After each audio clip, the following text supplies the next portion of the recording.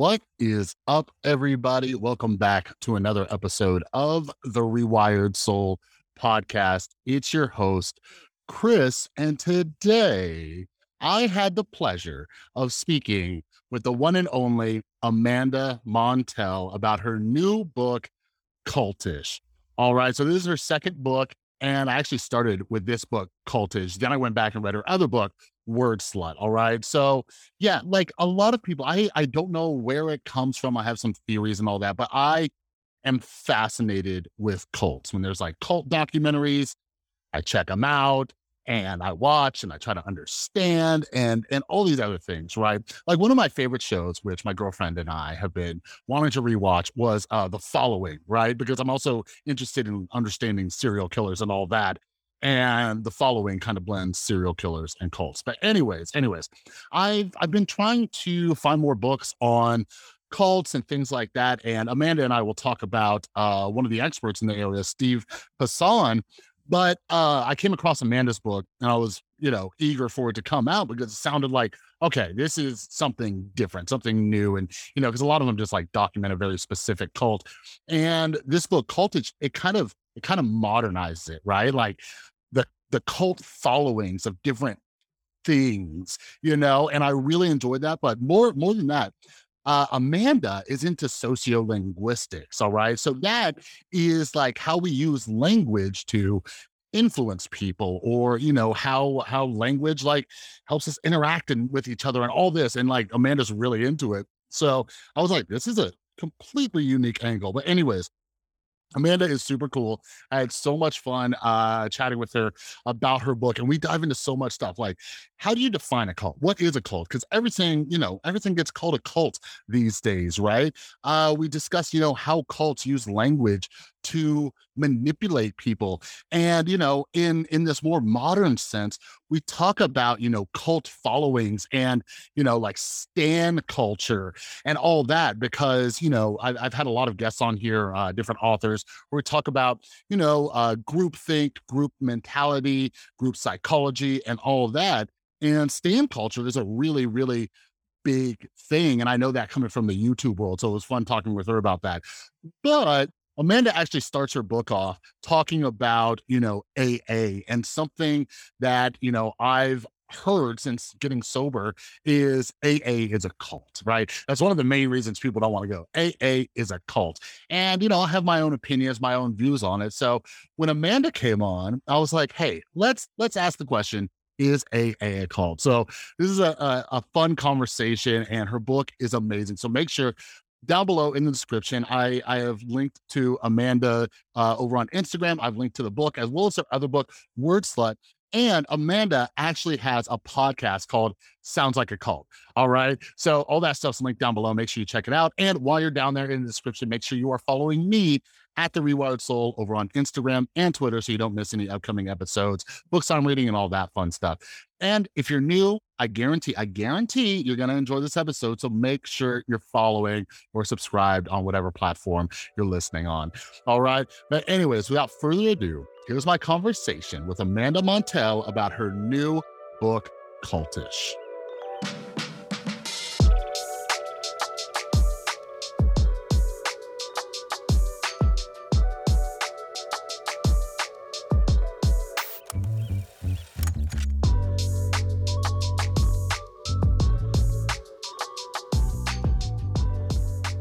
Hello, Amanda. How are you doing today? I'm doing pretty good. Thanks for having me. Absolutely. We finally did it, Amanda. You are finally here. I'm So finally here. We did that whole New Yorker shouts and murmurs joke, or let's get drinks thing, where like yeah, everyone cancels and then it never happens, but it's happening. it's finally happened. They said we could never do it, but we're here. And I'm so glad to. It seems like the book's doing well. So real quick, for the people in my audience who have yet to meet you and the wonderful work that you do, this is your second book, Cultish? Yeah. Okay. So tell me, what I like to ask is like, what inspired the book? What made you want to sit down? Because writing a book is a lengthy process. Why did you want to sit down and write this thing? Well, there are a few inspirations. the first inspiration is just my lifelong curiosity. I'm hardly the only person in the world who's entranced by cults, Mhm. anthropologically, not earnestly. Not try well, but I guess my argument is that we're all in a cult to some degree. Mm. So I guess I am attracted to cults in multiple ways. But Yeah. I grew up in a pretty skeptical household. My parents are research scientists, but my dad also spent his teenage years in a pretty notorious cult called Mhm. Synanon. He was forced to join by his father, who was this sort of pseudo intellectual hippie type. He was a card carrying communist. It was the late 1960s. Mhm. He wanted in on the blossoming countercultural movement and heard about this sort of utopian socialist compound in the Bay Area that offered, an opportunity to experience an alternative way of life. And so he moved my dad, who was then 14, onto this compound. And my dad immediately knew there was something very off. Strange rituals and Yeah. protocols. Children had to live separate from their parents. You weren't allowed to go to school on the outside. Mhm. Everybody had this really unquestioning adoration for their quote unquote charismatic leader, this guy Yeah. named Chuck Biederich. So my dad brought me up on those stories of Synanon. Yeah. And by far the most interesting parts of his stories to me were the special language that Synanon used in order to create a sense of solidarity and elitism, that us Mhm. them dichotomy, to encourage conformism and shut down dissent, all the things that cultish groups need to do in order to gain and maintain power. Like people who joined were called lifestylers. Mhm. And there was this practice that everybody had to engage in every single night called the game, which was this really humiliating and sometimes very Yeah. hostile group truth telling situation that was pitched as Mhm. group therapy, but really it was this form of social control that Chuck Diederich, the guy at the top, would enforce. So, anyway, that was a huge inspiration just growing Mhm. up with those stories. And I think my dad's stories of Synanon and his childhood in general, which is just ripe for a memoir. Um, Yeah. that not only inspired my fascination with cults, but just my love of, I think, journalism and nonfiction in general, because I grew up, like trying to string these plot points together and Mhm. figure out what happened. So that was part of it. But the book idea really snapped into focus for me. Ironically, we were just talking about AA. Mhm. And in early 2017, one of my closest friends had just gotten sober and was hitting it hard in the AA meetings, and she started talking to me like in the AA In the vernacular, lingo? which is like so distinctive. Like Yeah. there is just such a specific and robust glossary of AA slogans and terminology, like halting and whatever. I mean, there's so much of it. Yeah. So, my friend is also a skeptic, but you have to sort of like suspend your disbelief in order to fully commit to the AA stuff. Mhm. I mean, some of it is religious in like a spiritual, like Mhm. theistic type of way. Like there is talk of God and such, but it's also religious just in the fanatical aspect. Like you really have to devote yourself wholeheartedly. You Yeah. have to, like you can't do AA casually, at least not in the beginning. So I was really amazed by the effect that this AA language was having on her. And it sounded very culty to me. It Yeah. sounded very Synanon-esque because growing up on those stories, I started to hear Synanon type language Mhm. everywhere, not just in religious groups, but in, places you might not otherwise think are cults, like workout groups and Yeah. summer ups and the theater program that I was in when I was in high school, all Oh, these you're a things. theater student? I was a theater kid, yeah, Nice. a little bit. So I just saw cultiness everywhere. I guess I heard cultiness everywhere. Mhm. And so when she introduced me to some of this AA lingo, I was like, oh man, I gotta write a book about the language of cults. Yeah. Yeah, no, it's interesting, and like you said, like, since I got sober, like, I can spot them right, from, like, a mile away, just these little things, I'm like, "Yeah, I think so," and then I'll confirm it, I'll be like, "Yeah, I knew it," and we're gonna dive into that, and, like, because I we're gonna have fun talking about AA in a second, but your book is called Cultish, and you explain it in the book, and everybody listening is gonna go buy a copy, but why cult-ish? What's that mean? Well, one of my earliest discoveries researching this book is that there really is no official hard and fast definition for the word cult. It has always been like so subjective, and Mhm. it hasn't even always been sinister by definition. We think of it as that. We think of cult Mm, as being inherently negative, but that wasn't always the case. In fact, this word wasn't even as common as it is today until the 1960s and 70s when the Manson family murders in Jonestown put mhm. cults on the map as something we should all be afraid of. So, since that time in particular, this word has become so subjective and so sensational, often just used to disparage religious groups or really any group at all that we, as speakers or we as Yeah. society, don't approve of, that scholars don't even like really use it, at least not formally, just because it's Mm, unspecific. It's like, what are we talking about? Where is the yeah. line separating cult from religion, from another kind of ideologically bound, tight knit group? They're just, I mean, people have tried to come up with lists of criteria Mhm. separating, what is a cult from anything else. Those ends justify the means, philosophies, and the us versus them dichotomy, the charismatic leader, the supernatural Mhm. beliefs. You can go down the list, but not every group that could be or has been called a cult meets all of those criteria. And yet Mhm. you'll find a lot of mainstream established and accepted groups from religions to government agencies, et cetera, Yeah. that do meet all of those qualifications. So, for this reason, I find that the word cult can be triggering, not super useful. Yeah. It can alienate people.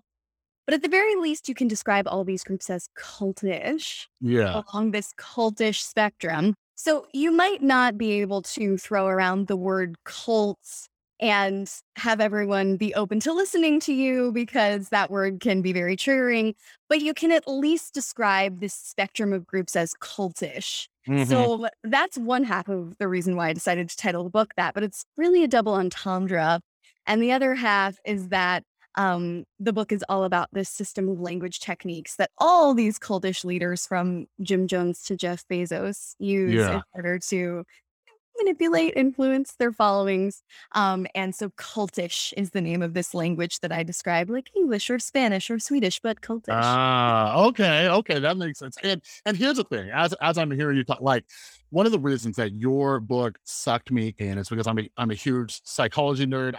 I'm just really fascinated with human behavior, and I've always been like, how do words influence people? And there's this thing called sociolinguistics Mhm. that you know so much about. You introduced me to the work of like John McWhorter too and stuff. I was like, Nice. hey, where's more books on this stuff? So I hopefully we could touch on it in a little bit, but for everybody listening, Amanda has another book called Word Slut, and that was phenomenal as well. It's helped me be a little bit more mindful of how I talk and stuff like that too.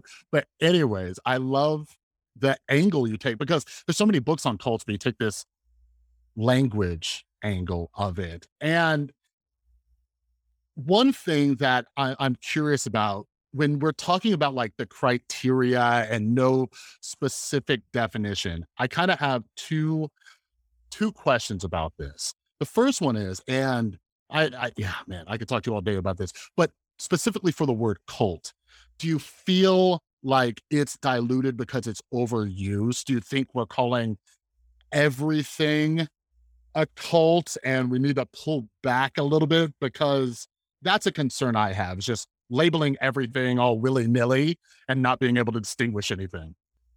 Well, what's interesting about language in general is that language as a whole and also individual words are always changing and our use of them is always changing. And that is precisely reflective of the culture.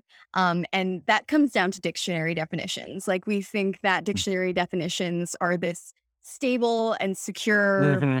like truth that is determined from on high, but really dictionary definitions reflect general use. So Mm-hmm. the any given word's definition is just going to reflect what the culture at the time of that dictionary's updating thought that that word meant.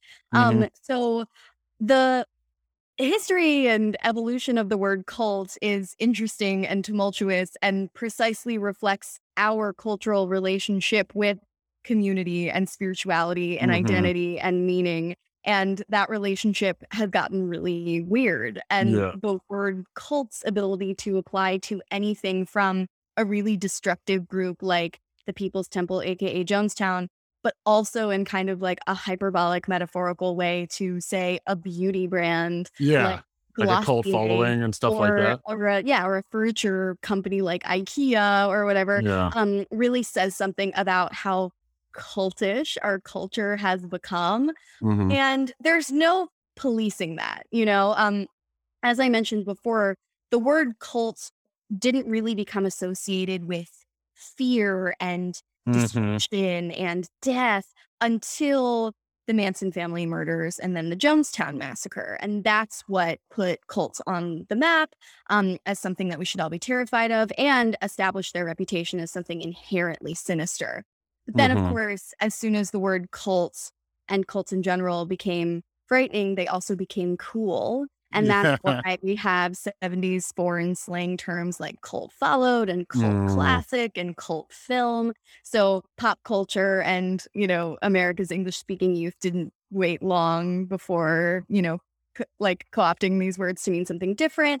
And the word cult has just continued to change and morph and balloon since then to apply to so many groups because we're not just looking to quote unquote alternative religions or fringe spiritual groups for community and fulfillment anymore.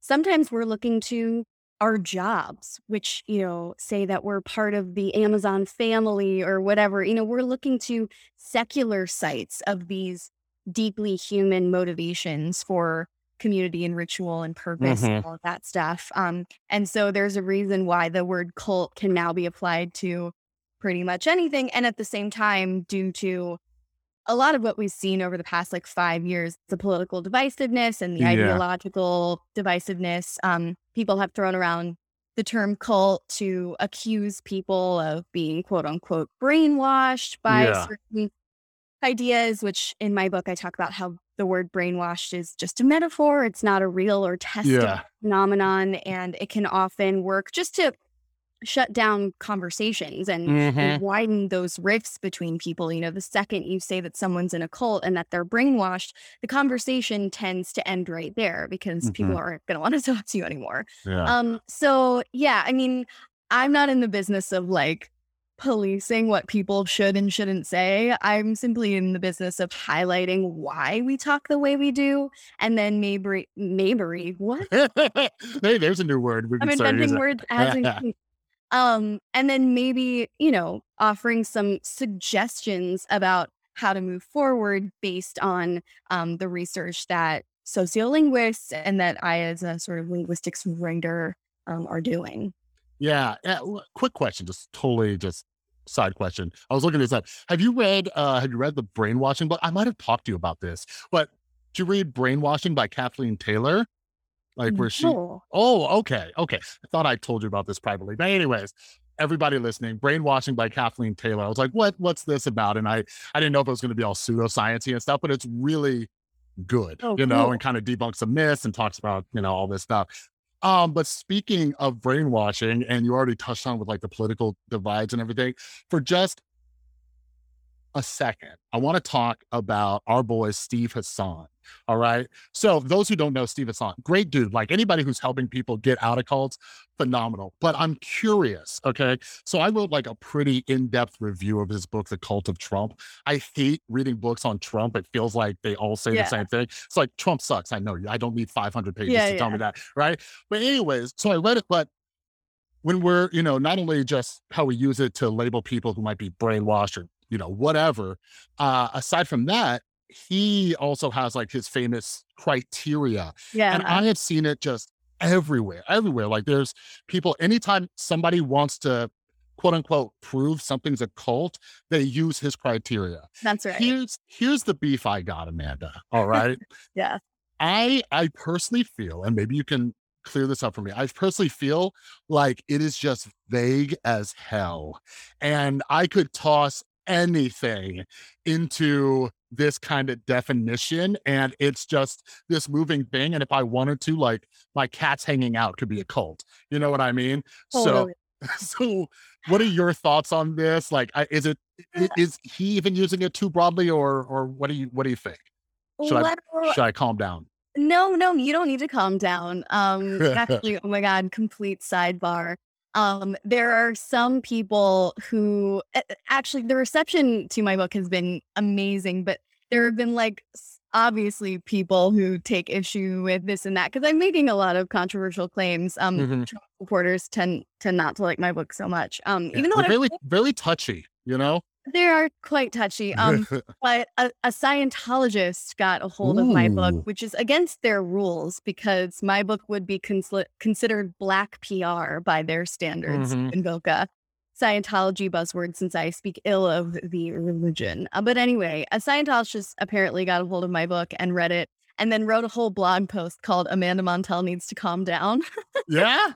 I'm Googling it after I we didn't hang up. read it. I didn't read it. I just saw the headline and kind of skimmed it, and I laughed because the joke is I would love to calm down. Like, if Mhm. this Scientologist wants to sponsor, like, a retreat for my wellness, Yeah, yeah, hey, to sign calm sign down, me up. I We could would love that. But anyway, no, you don't need to calm down. It's interesting. I mean, language is not really a science. How to use it is not really a science, I Mhm. should say. And cult experts or like people who study cult all have their own little camps of thought. And Stephen Hassan is one of these, thought leaders in the cult Mhm. space, I guess, who, yeah, has really made a name for himself. And I interviewed him for my book, and he's a really interesting Yeah. person. Um, and I see why he would want to try to come up with like a cult taxonomy. Like that is Mhm. such a profoundly human thing. Yeah. Want to like understand our own behavior better and to be able to categorize it. But sometimes things are too subjective to be able to categorize in that Mhm. way. And this reminds me of some research that I came across for my first book. It's like gender, like religion and cult, Yeah. is like it's too complicated and ongoing and ever changing to be Mhm. able to classify in that type of taxonomy sort of way. Um, Yeah. so yeah, I mean he's an ex Mooney, so like Yeah. he spent a lot of years in a notorious cult. And so I understand his motivations to want to understand what happened to him and to help other people who've had similar experiences. And there are those who, to touch on the question you asked before, would say that it's, really unhelpful and offensive to use the word cult in any context other than to describe these really, really abusive groups. Mhm. But again, like, I just think it's too subjective to be able to classify or police how people use it. Not Mhm. to mention, like, we as conversationalists are actually really, really good at being able to tell the implied stakes and context whenever a familiar word is invoked in conversation. So when I say like Amazon is a cult or Mhm. something like that, people tend to automatically know that I'm not suggesting that Amazon is in the same category as Heaven's Gate or Yeah, even they're not, Teaching like, Church. sacrificing animals or, No, mass like suicides. now on the internet, those really natural conversational savviness that people tend to have when Mm. communicating in conversation, that can get lost and that can get a little confusing. But people tend to know what I mean when I say like the cult of Soul Cycle. In fact, people so know what I mean that I one of the sources that I spoke to for this book, fringe religion scholar of anthropology named Tanya Lerman, who Mhm. studied like witches and charismatic Christians, all types of people. I reached out to her asking if I could interview her for the book and mentioned that my book was about like the language of cults from Scientology to Soul Cycle. And she responded like, "Yes, Amanda, I'd love to talk to you for your book. And by the way, I totally think Soul Cycle is a cult winky face." And she's like a Stanford professor. Yeah, Like yeah. she's a serious person, but she was naturally able to get on board with me right away and know what I Mhm. was talking about. Um, I still break down the history and many meanings of the word cult at the beginning of my book just to clear up any confusion in that Yeah. way.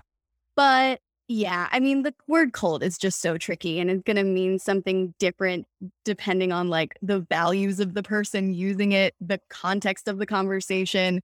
So yeah, I'm not like totally in the camp of Stephen Hassan's like bite model or Yeah, that's whatever. yeah. Yeah, when I first came across it, it was just all over on YouTube because that's originally where I came from was YouTube. And I saw Yeah. people just throwing everything and were like, "Well, look, it fits into the bite model." I'm like, "Everything fits into the bite model," Yeah. you know?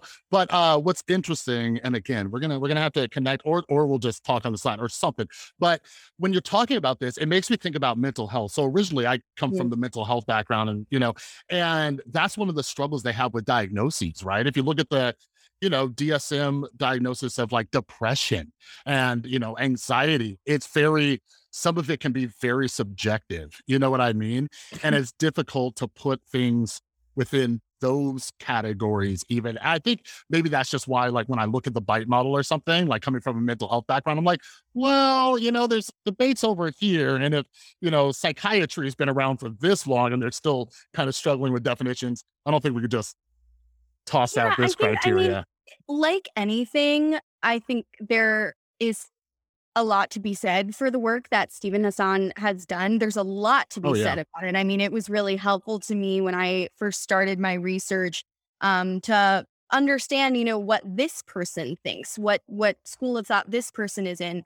But like anything, and this is what I talk about in the book about like how to protect yourself against destructive cultishness is Yeah. like you have to be able to take everything with a grain of salt. Like you Hmm. don't have to worship at the altar of Stephen Hassan or like anyone to be able to derive insight from their teachings. Like you just don't Hmm. want to throw yourself 100% into one person's ideology or belief system or, to have it take over your entire life or to put all your eggs in that basket. Yeah.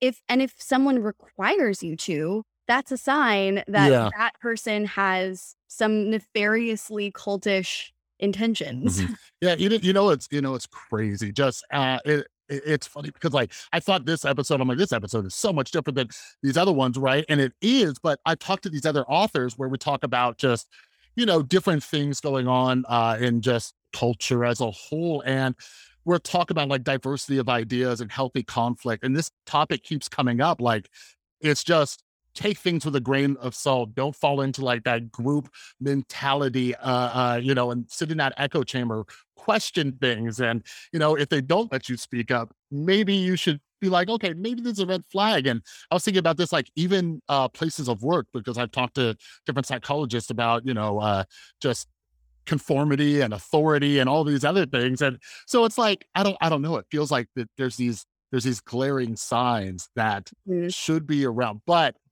something I've been dying to ask you, okay? Because something I loved about the book, all right, because I've been attacked by stan culture. And I was like, oh man, this is great. She touches on like stan culture and celebrity worship. And we didn't even mention it, but we're going to talk about it later. You have a podcast called Cultish. You talk about so much cool stuff. But Cult sounds like a cult. Cult sounds. sounds like a cult. That's what it is. Sounds like a cult. And here's my question. So I follow you on Instagram, and everybody here is going to follow you on Instagram. And everybody is buying your book. And you're like, I see it every day. You share it on your stories, and I love it, that interaction. And you must have sat back and asked yourself this. Do you have a cult following, Amanda? Is there is that something you've pondered? I mean, I would love to generate a cult following in the sort of metaphorical sense, just because that would be good for my career. And I feel like the fact that I'm being transparent about that Yeah, yeah. But and that that sounds I exactly want what a cult leader would say, Amanda. no, but what's funny too is that the second you start defending why you're not a cult leader, you all of a sudden immediately just sound like a cult leader. So I'm not Yeah. even gonna go there.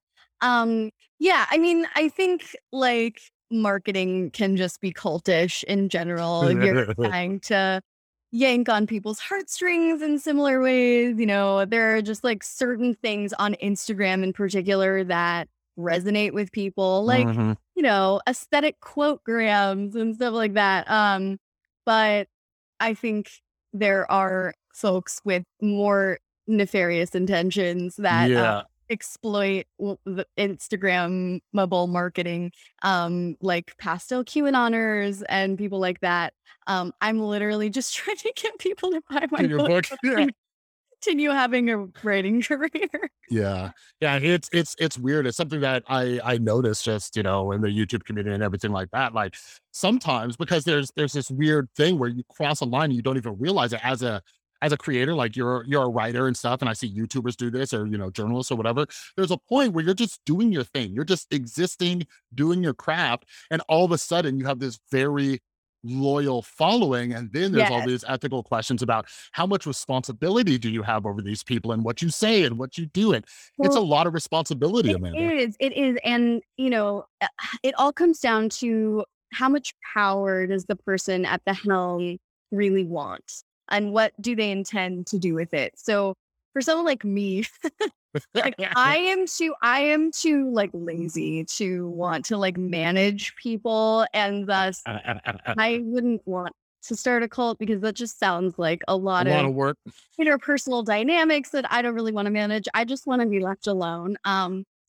Yeah. So, but then there are people, well, the stan culture thing is interesting because a lot of the time, celebrity will have a standum that surrounds them that they have nothing to do with. In fact, sometimes Mm, the celebrities have toxic relationships with their standums, and their standums will go to bat for them in ways that are really fanatical. That the yeah. celebrity is like, I don't want you to do this. Yeah, yeah, We have a whole episode on Sounds Like a Cult about stan culture, which I think people might find interesting. But yeah. then there are people like, Elon Musk who totally take advantage of their standum and Mhm. blur those boundaries between business leader, celebrity, influencer, best friend, lifestyle guru, spiritual leader. Mhm. And I think those blurred boundaries, especially since all these relationships are parasocial, can get really predatory and exploitative because those Yeah. standums are boosting his power and influence. But what are they really getting in return? It's quite radicalized in those Mhm. circles. So yeah, I think, you have to look at the amount of power that the person you're worshiping is seeking. Yeah, yeah, And that will mean a lot. it's nuts, especially you bring up the Elon Musk example because there's that plausible deniability, right? Like, "Oh, no, I'm just tweeting. I'm not influencing cryptocurrency market." It's like, "Get out of here, Elon. We know what you're doing," you know? Well, and you can see, I mean, I think the culture of the stand even if the celebrity doesn't have anything directly to do with it or didn't cultivate it in the same way that Marshall Applewhite cultivated Heaven's Gate, like the stand-up still reflects the culture of that celebrity or the Mm, attitude of that celebrity, I feel. mhm. Um, so I don't know. I think if I have stands, Yeah. they're Uh, like nerdy language readers, and I of feel like that's good.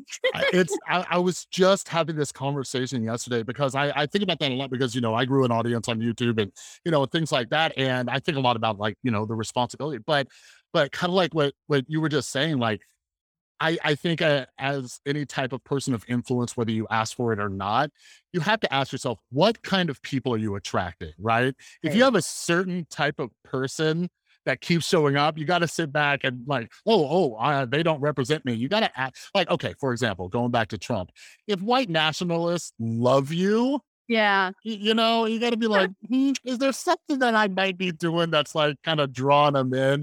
But yeah, and it's funny that you talk about how much work it is. I watched the recent Nexium docu series with my girlfriend on HBO Max. Like Keith Raniere, I'm like, dude, how'd you find all this time? You were with everybody, talking to everybody.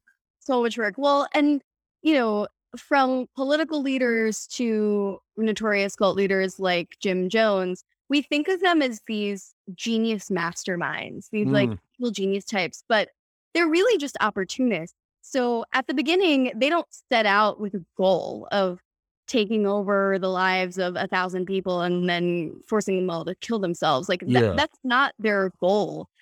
They're not like crafty enough or good enough planners to be able to accomplish something like that. They're just following the power. Yeah. Um, and sometimes, like in the case of a Jonestown or a Trump, not that those two situations can they Yeah. can't be, but in those cases, I mean, I'm like hardly diverse to say that I don't think Trump ever really thought he was going to become president. But Yeah. then once he became president, like his power hunger is so voracious. He was like, well, I can't lose it now. And so it just continued to radicalize and radicalize and radicalize because of his hunger for power. I do talk in my book about some of the oratorical similarities that populist leaders like Jim Jones and Yeah. Trump share, not to put Trump in the Jim Jones Yeah, category. no, I get it. I'm currently reading a book, called Strongmen from Ruth. I Oh, yeah, forgot. Ruth Ben-Ghiat was I Yeah. babysat her daughter in college. What? What is that like? She might be coming on the podcast, so that's a whole other thing. But yeah, I'm currently reading her book, and it's interesting hearing about these dictators and leaders like Stalin and Hitler and all, and the way they used language. And maybe it's because I come from a marketing background too, Uh-huh. and I think language is really interesting, and the way And you so see, undervalued because it's invisible, and we grew up with axioms like sticks and stones can break your bones, but words yeah, will never hurt you or whatever. But yeah, that's so funny. No, Ruth, literally she was the chair of the Italian department of my school, and I babysat her daughter throughout college. that's crazy. Small, tiny world. That's nuts. Yeah, I'm really enjoying her book. I can't wait to see where it goes. And I really, God, see, time flies, Amanda. I want to talk to you about AA. So everybody listening, before I said, Amanda, I am a very thick-skinned recovering alcoholic, so you can go hard. So if anybody listening is a thin-skinned alcoholic, might want to tune out. No, Amanda's nice. But Oh, I'm not gonna. No, I'm not gonna be this is dragging or attacking anyone. Like, if I'm gonna drag or attack anyone, the first person I'm gonna throw under the bus is myself. Oh, So, okay, cool. So I'm curious, right? So you talk about it, and you mentioned it in the book, like how you ran into your friend. Like there's this very identifiable language, right? And I think you kind of touched on it already, but like one of the reasons, like I went to AA 3 or 4 years before I got sober. Show up, this meeting's in a church, and I hear these people talk, they pray together. I'm like, y'all are a cult. hello. I'm out of here, right? But 9 years ago in 2012, when I got sober, I was dying, and I'm just like, screw it. I'm gonna just do whatever you guys say, right? And that's kind of how you get into a cult, that kind of desperation, right? But yeah, so one thing, like when we talk about language and these sayings, right, that keep coming up and everything, like they're kind of everywhere. So, like, if you get into like cognitive behavioral therapy, for example, a lot of it is rewiring your brain through repetitive behavior and stopping and all these things. Like you mentioned, HALT. Do you remember what that stands for? Yeah, hungry, angry, lonely, and tired. Right. So, like, a therapist might tell you, like, through CBT, like, hey, pause for a second, recognize, so that's where I'm curious, right?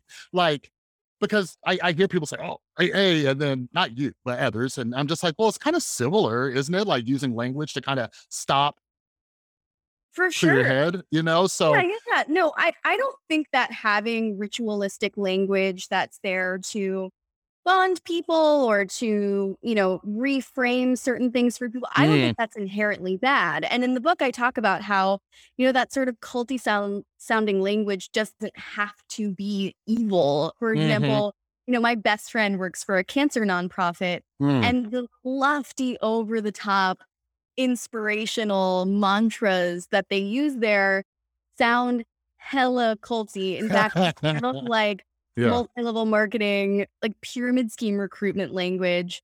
Um, but hmm they're all very like transparently there to find a cure for cancer. yeah, And that's where the power ends. And with AA, it's like that's ultimately where the power ends as well. Like I mean, A is interesting and it's not my area of expertise, but how I see it is that like it is kind of unfortunate that there is only this like one size fits all system that is hmm supposed to apply to like all addicts and whatever. But because that is the case, you kind of like need that culty language to encourage that Mm, solidarity and to get people coming back. Like it's that sense of transcendence that is experienced there that keeps people coming back, that sense of mhm. transcendence and community. And I think AA does it in a net positive way. Like there are obviously people who have negative experiences with AA, but Mhm. yeah, I mean AA is obviously on the cultish spectrum, but I would be curious to know like what is the cultiest thing in a bad way that's ever come from Yeah. So AA membership? yeah, you might enjoy this story. All right. Sit back, enjoy. It's time for me to tell you a story, man. So when I first got sober, right? I didn't have anything to do. I was like living in a sober living. I started hitting like 3 meetings a day. And what I realized is they're all kind of different. I think they're a cult, right? But I noticed some were further along on the cultish spectrum, right? So this Uh-huh. meeting on this side of town, mountain, right? And I couldn't really get it, like, because a lot of the meetings I went to were just totally fine. Like nobody was bossing me around, telling me what to do. They kind of just let me Mm, do my thing. I just sat there, mhm. whatever. But there was this one meeting where it seemed hella culty.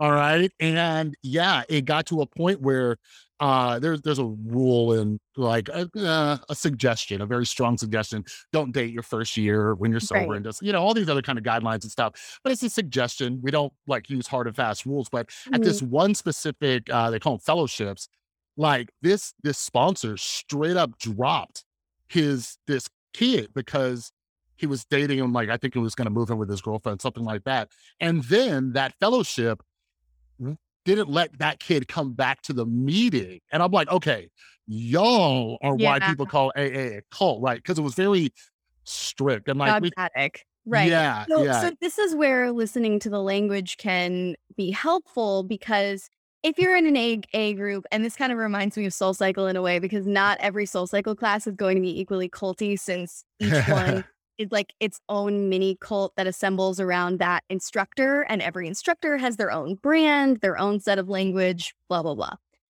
So that's kind of like AA meetings. But yeah. if you find that there is an excess of really loaded us them labels that are Mm, used to like lambast people who are not on the inside or not doing it right, and elevate those who are on the inside and are doing it right, that can be a red flag. If there it's just like an overabundance of like too many emotionally charged buzzwords that don't themselves have any meaning but are there to instill those who are using them or feel like they know how to use them with this sense of elitism.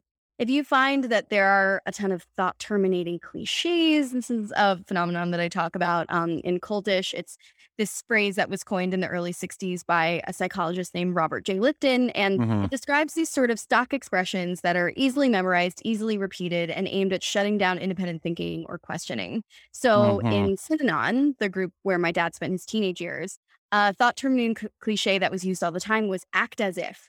So basically, if anybody had a question or wanted to push back on one of the real weird rules there, someone might reply to you by saying, "Oh, act as if." And that yeah, was an imperative that meant act as if you believe in what Chuck Diedrich, the leader, is saying mhm, until you do, because he's all knowing and he has the wisdom, and you just need to act as if you believe it. And eventually you will, I promise. So if a group serves you with thought terminating cliches, that can be a sign that they are dismissing dissent. They're encouraging conformity. They don't what mhm, questioning is the enemy to any dangerously cultish group. yeah, You need to be able to express scrutiny. And I think one of the, most helpful things that Stephen Hassan said to me during our interviews was anything legitimate will stand up to scrutiny. mhm, So thought terminating cliches also show up in our everyday lives, just as a few more examples.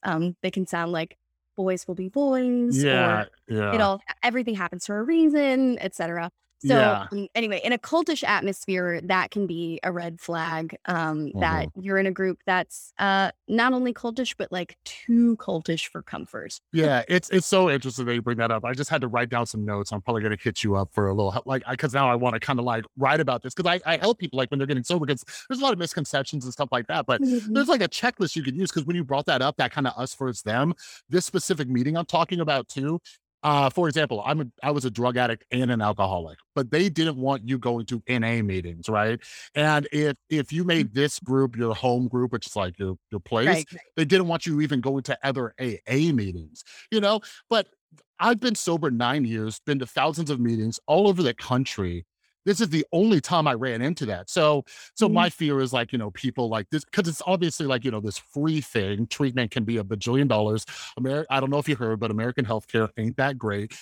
So I don't want people to be scared if it's something that they might be able to access and stuff like that. But there might be some like checks to, okay, like, are they doing this? Yeah. And you're furthering this specific meeting is further along on the spectrum and all that. I think that would be helpful. So I might need your help if I create some kind of little workbook thing. Guideline or something, yeah. Yeah, and yeah, Amanda, I don't have much more of your time, and I encourage everybody who's listening. Like, I'm looking at my notes. We barely scratched the surface of the stuff you talk about in your book. Like, you dive into like MLMs, you dive into these spiritual gurus running around on Instagram. You have some stories in there about stuff that's like.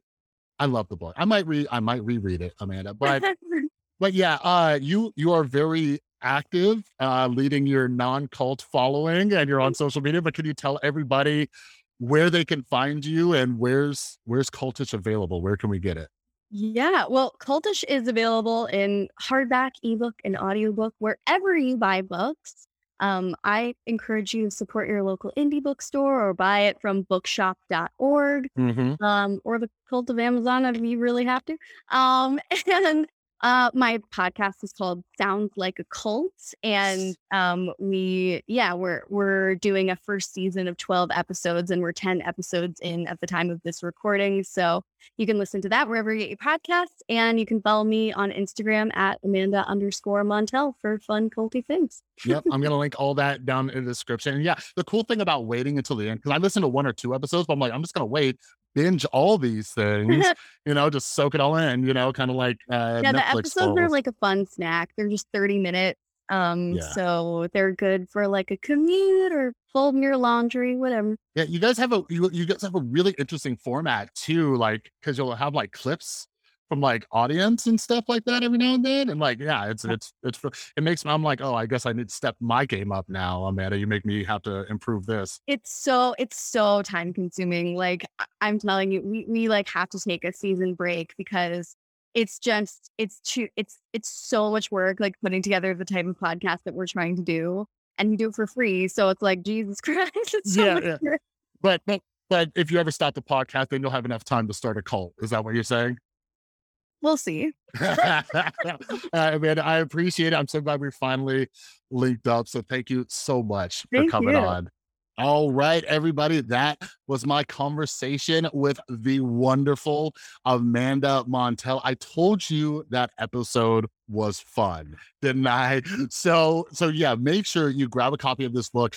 And yeah, I'm hoping I can have Amanda come back on to talk about her previous book, Word Slut. Amanda's been doing a lot of stuff around cultish, so maybe when stuff dies down. But you have the opportunity before we figure out a way to make that happen to go read both the books. But yeah, Word Slut is about feminism and words and language used around women, and how it can hurt women or help women, and all sorts of different things. So I really enjoyed that book and learning about all that. So yeah, check down in the description below, follow Amanda, grab a copy of Cultish. All right, I highly recommend Word Slut as well. And if you're into podcast, make sure you check out Amanda's podcast that she co-hosts called Sounds Like a Cult. All right. Yeah. And they upload clips and everything like that over on their Instagram. So if you want to get a little sample of some of the stuff they talk about, it's a really cool podcast. All right. But yeah, also down in the description below, if you're not yet, make sure you're following me over on Instagram and Twitter at The Rewired Soul. This episode, actually, Amanda and we recorded video for it. So this will be uploaded to the Rewired Soul YouTube channel if you want to go check that out and subscribe over there. But yeah, make sure you're following the podcast or subscribe, whatever platform you're listening on. And if you really want to, be awesome and help out the podcast, and it's 1,000% free, yeah, leave a rating and leave a review over on Apple. Head over to Apple, rate the podcast, review it.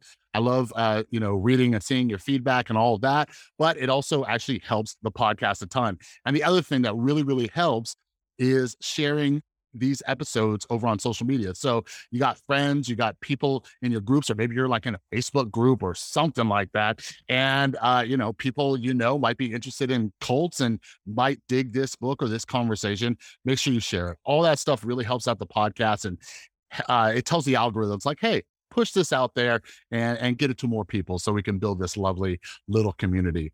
All right. But some other ways to support the podcast are down in the description below. I have published some books, some self-published books over at therewiredsoul.com, mental health, addiction recovery. I also have a book on YouTube, cancel culture. A lot of that has to do with stan culture and stuff, or that's in there. But yeah, another way you can support the podcast, you can become a patron. And there's also an affiliate link down below for BetterHelp online therapy. Yeah, mental health is a huge part of my recovery and just, keeping my sanity on a day-to-day basis. And I've personally used BetterHelp.